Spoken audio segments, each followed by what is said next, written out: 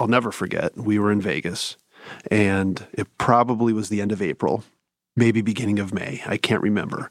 And so I'll never forget, he was staring at a kind of a vanity mirror, like a skinny, tall vanity mirror right next to the door to leave the hotel room.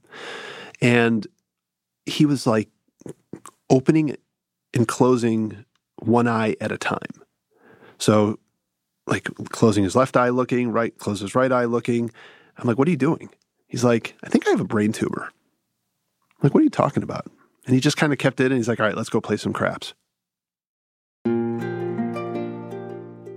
I'm Nora McInerney, and this is Terrible Thanks for Asking. And that was Dan talking about his best friend, his bestie, his bud, his friend to the end, his brother from another mother. That was Dan talking about Darren. Friendships can be as deep and as meaningful and as complicated as any other relationship. Unlike family, we do choose our friends. And just like romantic relationships, sometimes that choosing just comes down to convenience, proximity to people at the same place at the same time. Some friendships are surface level, some are really deep and important and formative. Some last for a season of life, some of them last forever or as close to forever as you can get. By the time Darren looks in the mirror and says something about having a brain tumor on their annual bro trip to Vegas, Dan and Darren have known each other for 13 years. They met in college, and their friendship could have been one of those just for a season kind of friendships because primarily they were connected by physical proximity. Because we pledged the same fraternity together. You know, they make fun of you, they bust your chops a lot, but it's really just, you know, they talk about pledge classes, and oftentimes those are the people that you become closest to because you're together almost every day. So that's what happened with Dan and Darren. They spent all that time pledging with one another, and then they both made the fraternity, and then they roomed next to each other sophomore year, and then they just spent time with each other in the way that you do in college. Maybe not always in really big, meaningful moments, but mostly just those in-between ones. Going to class, eating meals, going to football games. You know, just hanging out together. We used to call each other a-hole all the time in an affectionate way. And, you know, so many different examples, but it's almost in how you say the word. He'd be like, a-hole, you know, if I make fun of him, a-hole, you know, that's the best compliment, is to call each other a-holes.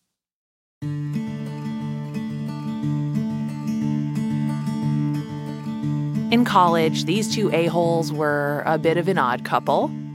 They didn't have a whole lot of life experience in common. Dan had grown up in New Hope, Minnesota, which is a little suburb outside of Minneapolis known for, I don't know really what it's known for. There's a lot of split-level homes. It looks basically like any other American suburb that was primarily built in the 60s, 70s. But Darren grew up in Chicago. Okay, he grew up in Highland Park, Illinois, but he would tell you he grew up in Chicago. He's like one of those people. But even that, you know, when you live in suburban Minnesota is like saying you grew up in Manhattan. Trust me, Chicago, it's a big deal to the rest of the Midwest. We kind of resent it a little bit. We're like, oh my God, they think they're so cool because they're from Chicago. But also we're like, yeah, they're cool. They're from Chicago. Darren was cool. And Dan was just very Minnesota. I thought dressing up nice was blue jeans and a blue denim shirt from the Gap. Like that was my definition of oh, well, if I have to look a little bit nicer, that's what I would look like. He was just a little more worldly, sophisticated from his upbringing compared to mine. He knew what sushi was. I did not know what sushi was entering college, just based on my upbringing. Darren was worldly in that Chicago, I know what sushi is kind of way, and he was also just a good dude. The organizer, a leader, the president of the fraternity, he just was such a go-getter, positive energy, and just liked to have a good time. But he was also, you know, really a really good student as well.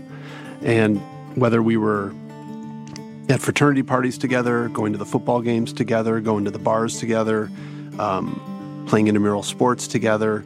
He was just such a positive vibe in the room, always. He was just the very put together, eye on the prize kind of guy. He knew what he wanted, and I think he knew what he wanted right away. Dan, he didn't have that. His future seemed a little fuzzier, but Darren's was crystal clear. This is the 90s, and what Darren wanted was to make deals. He wanted to be Gordon Gekko. I just think success was really something that was important to him, and he really had that image of a young businessman not afraid to take on the New York world to do well. So after college, Darren headed off to New York to be with his girlfriend and take on the business world, and Dan was not really sure what he wanted to do, but he did have a girlfriend who was from New Jersey, so he followed her out there. We both knew some people. Obviously, he had his girlfriend and her family and other friends. I had my girlfriend and her family and some other friends and family as well. But the great thing about it is we would see each other almost every weekend. I would go to New York City, and we just started to grow up together. Darren became the kind of successful business guy he had always wanted to be.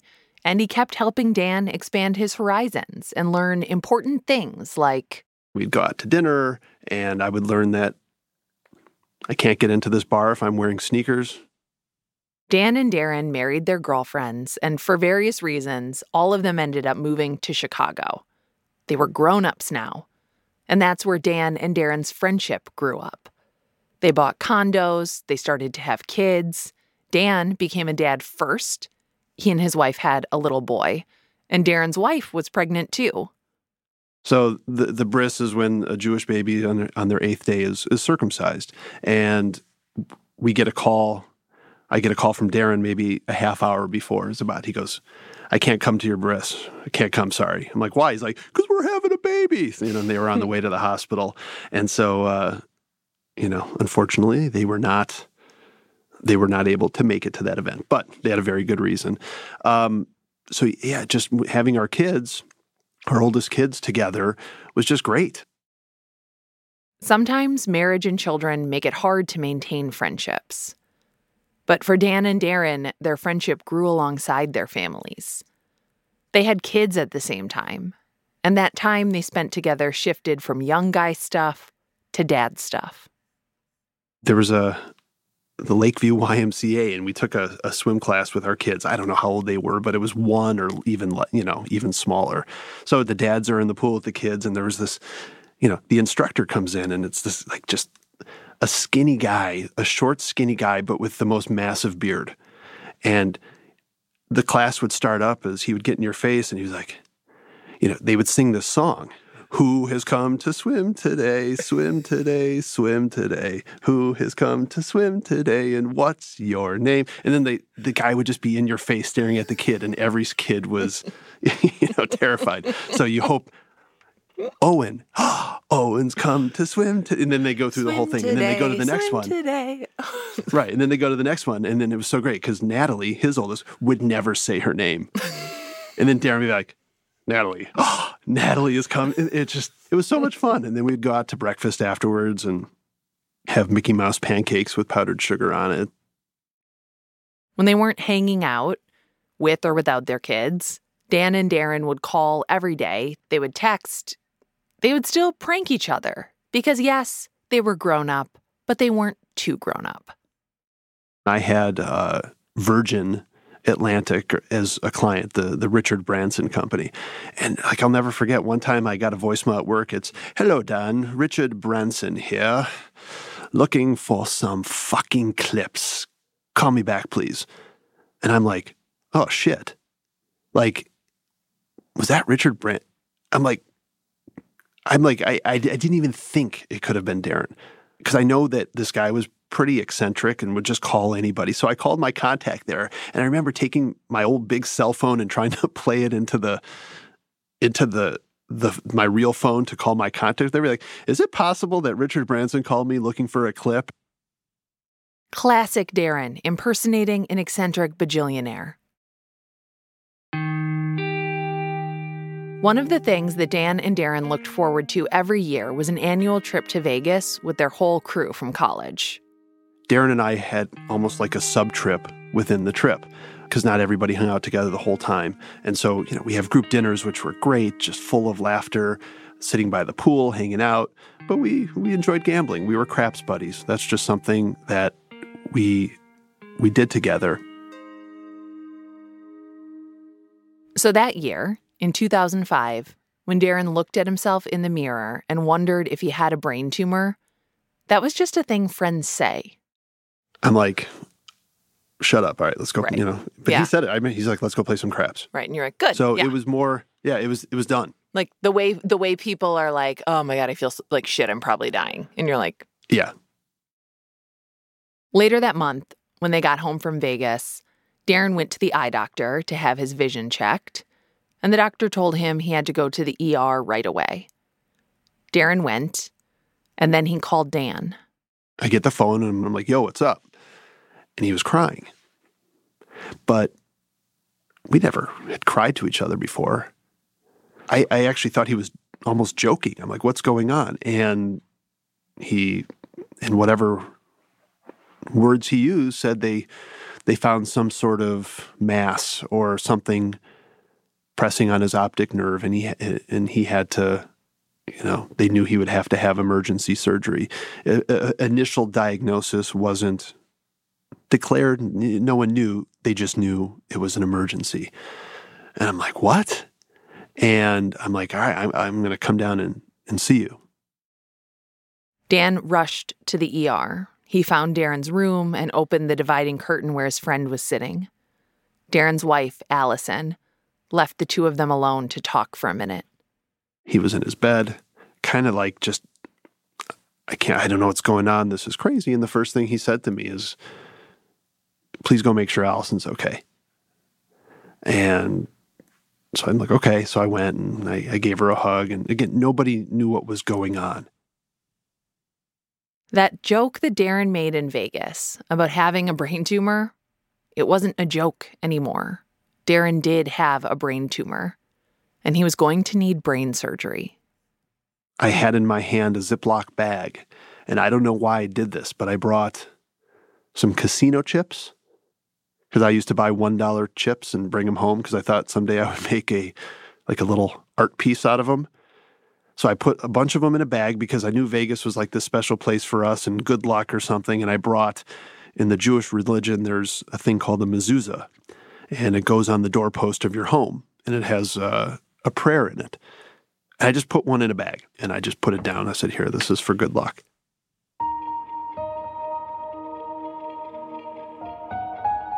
The good luck is for Darren, but it's also for Dan, because Darren is his best friend.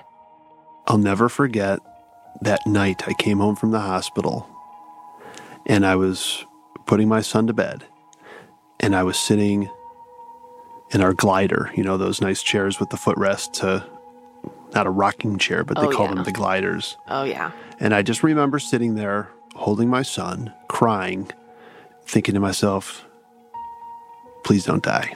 Please don't die. And I can't even remember what was swirling through my mind at that time. I vividly remember saying, you can't die. You can't die.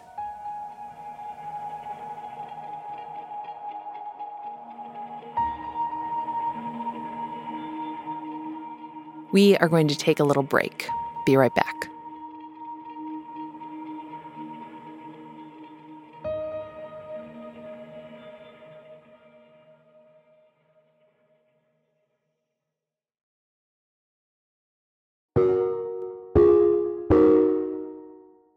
We're back, and Dan just got terrible news about his best friend, Darren. Darren has a brain tumor. He's admitted to the hospital, he's waiting for brain surgery, and Dan is so scared. He and Darren both have really young kids. They're still young. Darren cannot die yet. They have so much to do together. That's what Dan is thinking up at night, rocking his son. He's thinking about the future they're all supposed to have together. kind of thought, well, we would grow old and, our families would all move to Florida or something, or go to California and just lived retired lives together and go golfing and go to Vegas and just do the things we did. And trying to understand that the implications of him not being here they're impossible. But Darren is still here. He's still here, and he's about to have brain surgery. So Dan goes to the hospital to be there when Darren wakes up. There are so many people. Darren's parents, siblings, and friends. And there's nothing to do when a person you love is having surgery. There's no way for you to help or contribute. All you can do is just show up. And we just sat there, and we waited, and we waited. Brain surgeries take a long time. They look fast on Grey's Anatomy, but they can take like 6 hours. They can take longer. And hours pass. And unlike in Grey's Anatomy, there aren't a lot of dramatic scenes unfolding around you to entertain you. You can't just open a closet door and find 2 doctors making out. I've tried. Took turns going to the cafeteria, coming back and forth, and, just everyone was waiting. Somewhere in that same hospital, Darren is having his head sawed open by a brain surgeon. They're going to dig into his brain, cut out the tumor, and hopefully he'll be fine. Brain surgery is always risky, but when you're waiting for someone you love to have it, you can't think that way. You have to just think that no news is good news. As long as no one tells you something has gone wrong, everything is fine. You just drink your bad coffee, and you reread the 3 magazines in the lobby, and you all make small talk like a person you love is not having brain surgery. You all pretend together until finally the surgeon comes out to tell you what happened.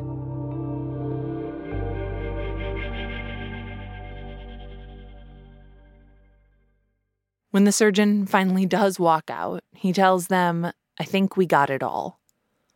That it was an oligodendroglioma. Oligodendroglioma. That's the best I can do. It's a type of tumor. It's not good, but it's not the worst.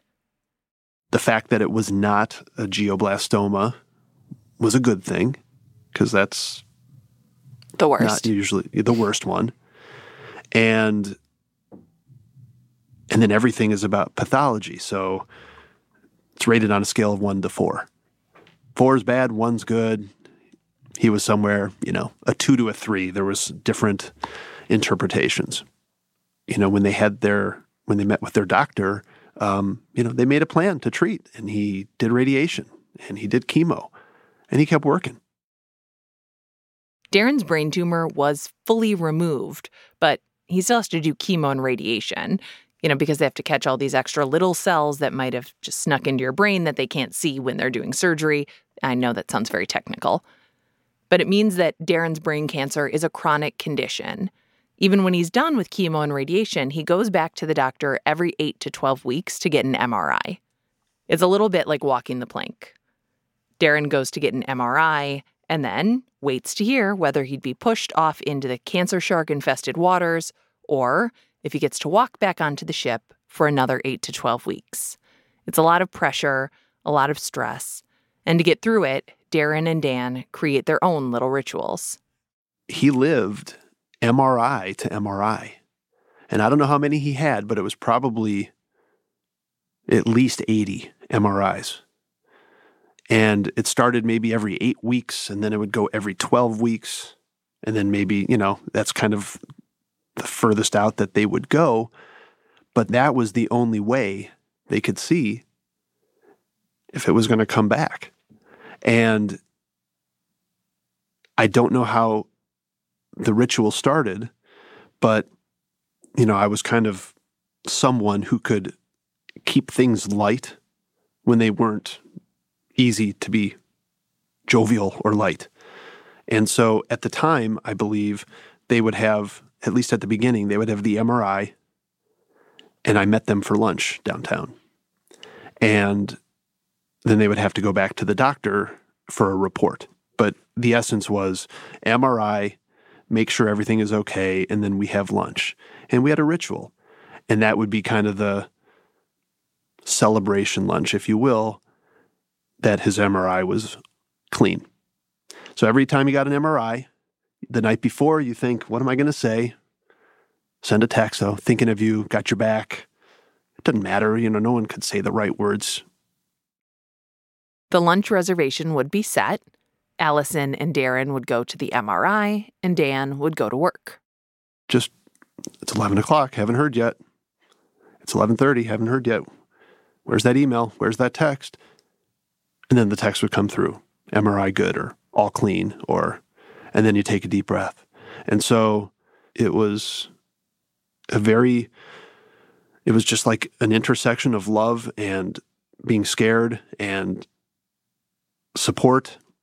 But that MRI lunch was extremely important. I remember, just every time it was just, you wait on bated breath.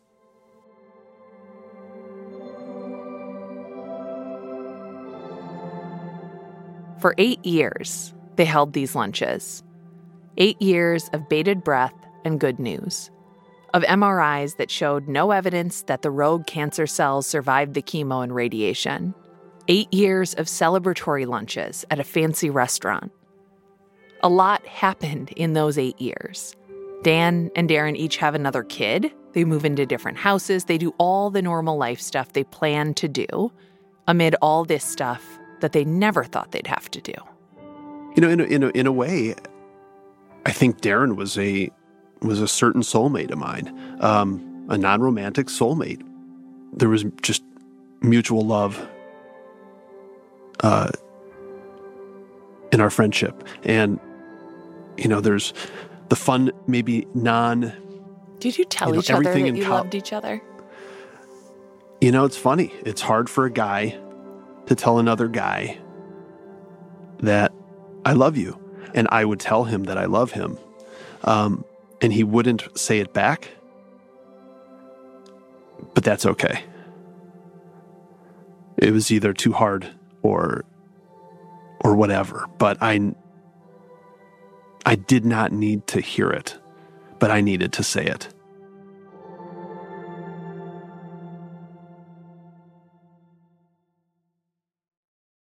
Regardless of how hard it might be to say, the two of them have spent the better part of 3 decades showing it, living it. Because even if our society has not evolved to a point where 2 straight guys can just openly, verbally express their love for one another, these 2 guys do love each other. That's why Darren called Dan when he found out about his brain tumor. That's why Dan shows up for these lunches month after month, year after year. That's why, in the winter of 2014, Dan is sitting at that restaurant, waiting to celebrate another good MRI. But Darren is late today. I just remember,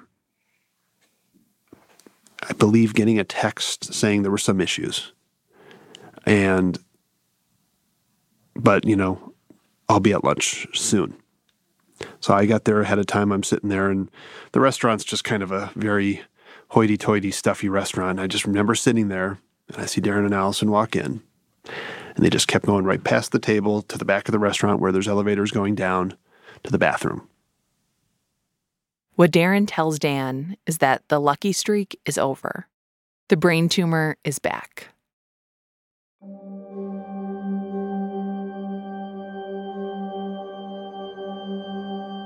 There's another brain surgery, more radiation, more chemo, more MRIs, more lunches. 4 years pass. And then in 2018, there's another bad MRI. And even worse news, no more surgery. We knew where it was headed. He's not going to get better. And we don't know how long he has, but we knew it wasn't 5 years. We knew it wasn't probably 4 years. And all along, we probably knew it was about a year, is what maybe I thought, or what I was guessing. And that's when everything kind of changed.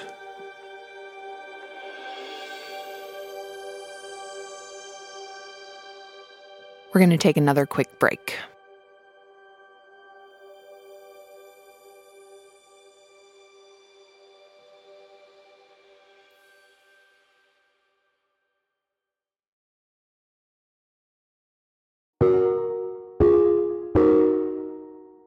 We're back.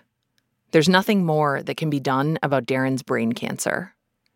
Darren stops working, and he's at home now in hospice care, where the goal is no longer to prolong his life, but to just make the rest of it as comfortable as possible. I went to see him every day. I think it was literally almost 3 months in a row. I saw him every day. Not because he needed me per se.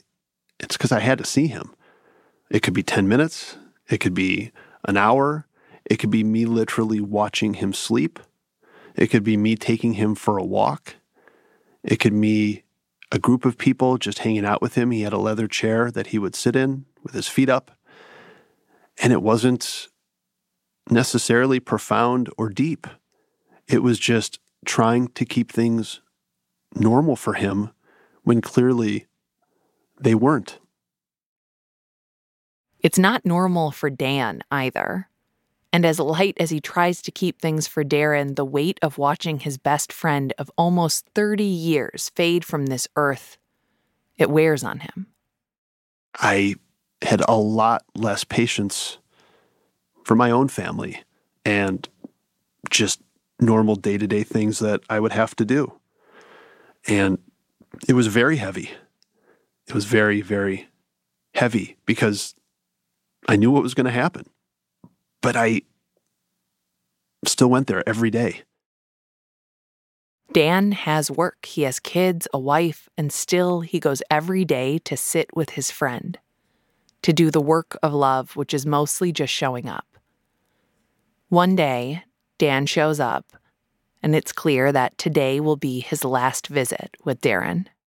There was an office that turned into kind of his makeshift bedroom with a hospital bed. He was surrounded by everybody, his kids, his parents, his siblings, his in-laws. And it was a vocal goodbye session.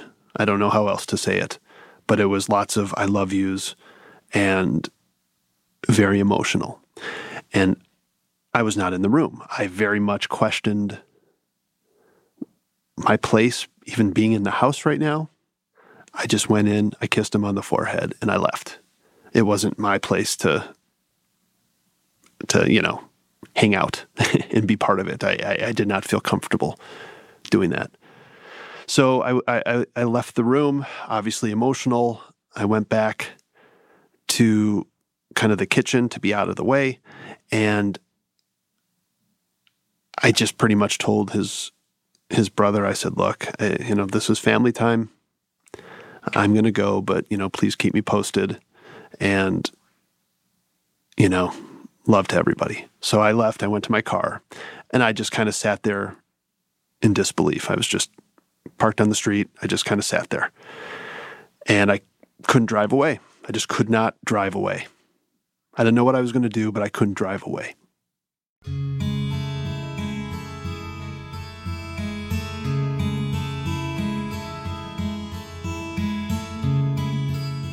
All of a sudden, I see come walking outside was Darren's mom. And she came to my car window and she told me, please come inside. You're like family. And I wasn't going to say no. And I am forever grateful that happened. And so I don't even think we spoke, just walked back inside.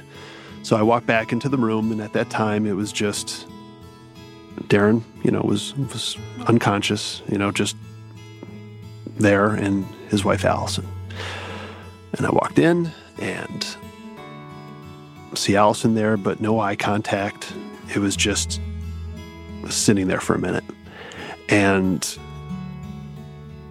I just kind of was by him and just kind of rubbing his shoulders, and I just broke down, bawling hysterically. And then Allison started crying too. And I just kind of grabbed her hand, and I just felt spiritually and electrically connected to Darren forever at that moment.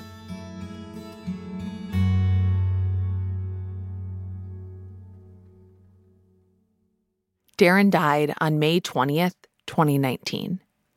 When Dan and I speak, it's been about 6 months since his friend's death, and while he's talked about his friendship with Darren and about Darren's death, I cried quietly at least 3 times, and if you've been listening to this podcast, you'll notice that Dan either has not cried or is a very, very quiet crier.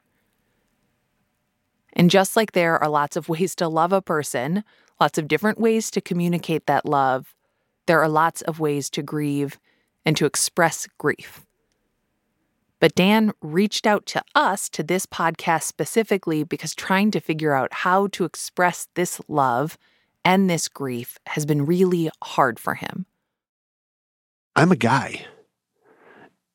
And the way guys usually relate with each other is not the same way that I feel girlfriends can relate to each other on a more emotional level. And I found myself to be highly emotional.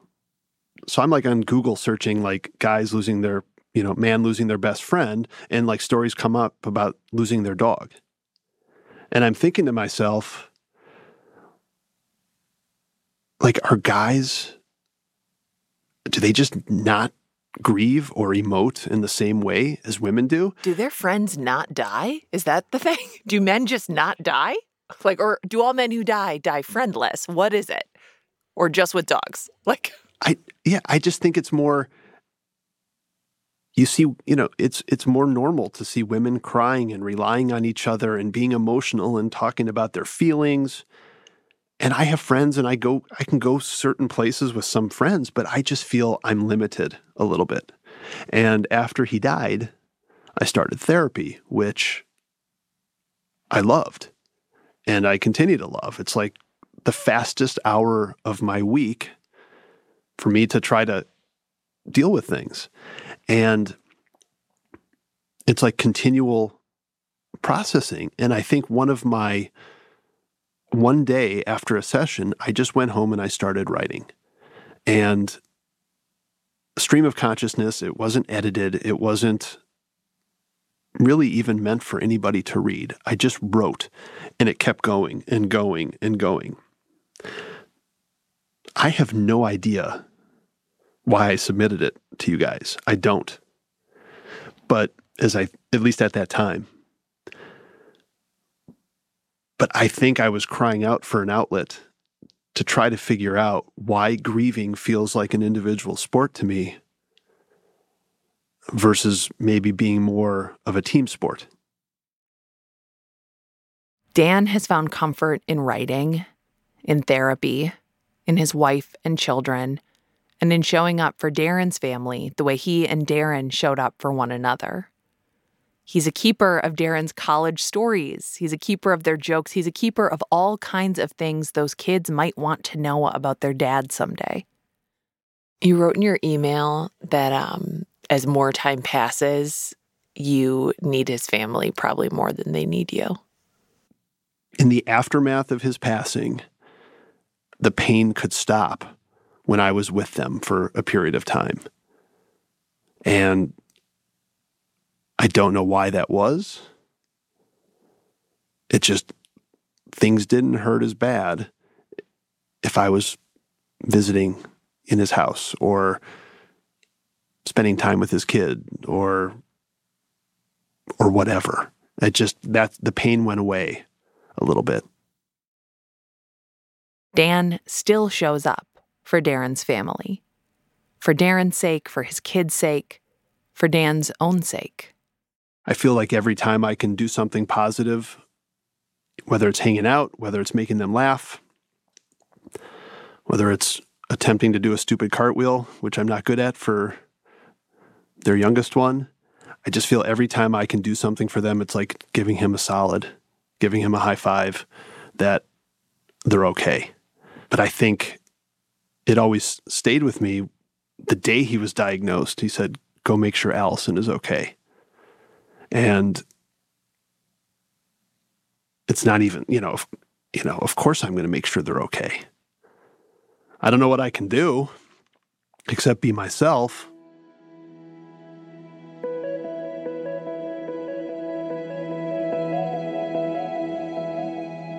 Dan is still himself, and he's not.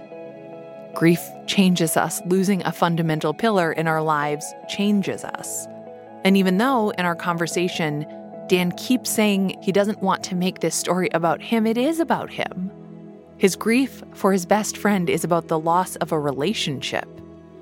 And in a culture that prizes romantic relationships above all else, followed closely by the familial relationships that come along with a romantic relationship, where does that leave friendship? We have such limited language for relationships that aren't romantic and aren't family. Saying best friend kind of works, but also makes me feel like a grade schooler. And like a grade schooler, I have multiple best friends. Most people do. We want to just be able to show each other, to show the world how important a person is to us, how much they bring to our lives. Even if we never have a gift registry with them or have our anniversary celebrated by our children. I think that grief might always be a bit of an individual sport.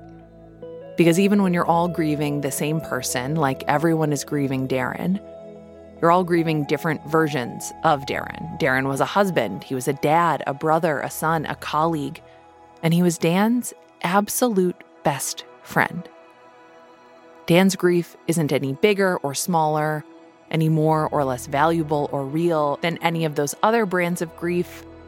It's just different. He was just like a perfect match for friendship. He was my non-romantic soulmate. He was someone who, I use the word, he was my reflex. If I had like a down moment at work or whatever, just pick up the phone, call. I didn't even think about it. And I'm just so glad that I got to be part of him dying in a weird way. I think it would, in one respect, it'd be easier to just not have to deal because you don't want to deal with the pain. But that was never an option for me. I didn't have a choice. It was instinct. I just had to be there with him. And I'm just grateful I had the time with him. And I will always be a better person because I had him in my life.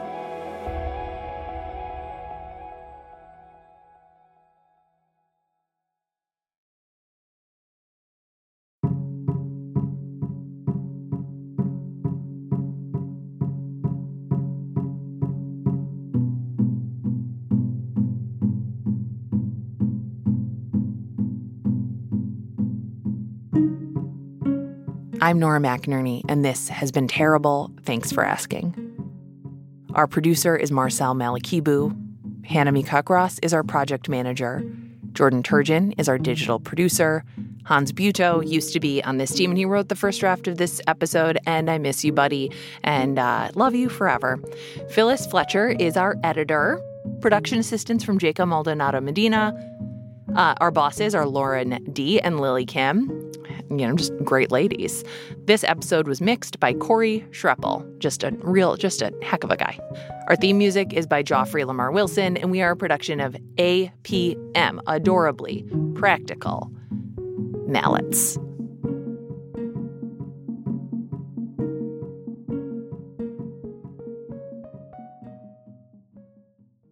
When I'm angry inside, don't want to take it out on you. Just one of those days. Hey, don't take it personal.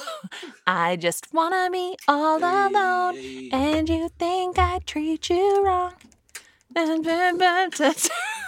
don't know what the rest of the...